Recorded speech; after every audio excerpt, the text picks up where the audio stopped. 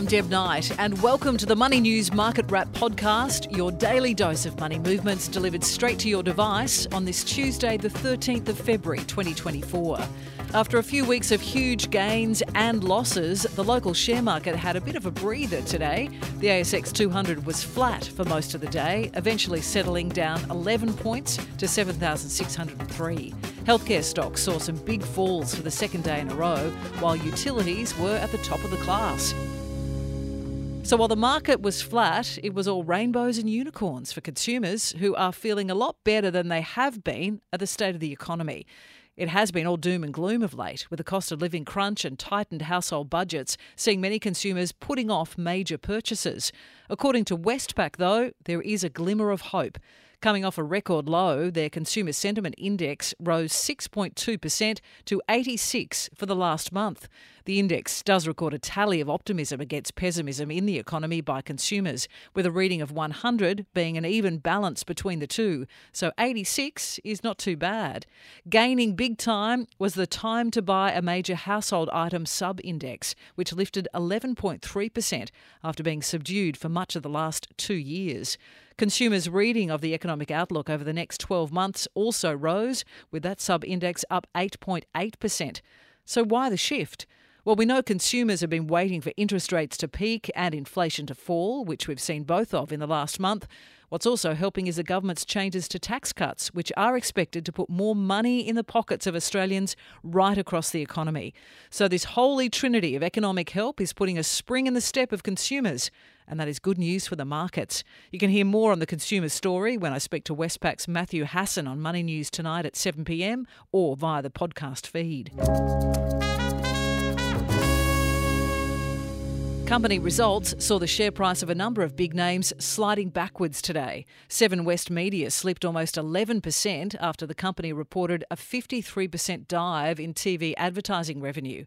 Online jobs platform Seek also dropped like a stone, down more than 4.5% to $25.62 after its profits and revenue both fell. CSL's slide continued, down around 7% over the last 2 days, despite an 11% gain in net profit in its results, while building company James Hardie's shares were down 8.5% on reporting lower profits across the quarter. On the flip side, furniture company Temple & Webster beat market expectations with revenue growth of 23%, sending its shares up almost 10% to $11.01. Fund manager Challenger rose more than 8% with profits up 16% in the first half. All the big four banks finished in the green, with the Commonwealth to announce its profits tomorrow. It was another steady day for the Aussie dollar, continuing to buy 65.2 US cents. $1 is also buying 51.6 British pence, 97 Japanese yen and $1.06 New Zealand. Gold is steady at US $2,032 an ounce. Iron ore is still buying US $128 a tonne. Brent crude has dropped slightly, but still holds US $82 a barrel. And it just gets better and better for Bitcoin traders. It reached the US $50,000 mark before falling, now worth 76,561 Aussie dollars. Now, the working from home debate continues, with a lot more companies trying to get employers back to the office more often and a lot of workers taking the greater flexibility as a fait accompli. But Medibank is the latest company to enter the fray, revealing that a landmark trial of a 4-day working week has been a huge success. 10 weeks in, the 250 employees say they're less stressed having an extra day off on the same pay, and their productivity is unchanged. The key is cutting bureaucratic red tape and stripping out low-value work like endless emails, as well as holding fewer meetings. Sounds pretty good to me.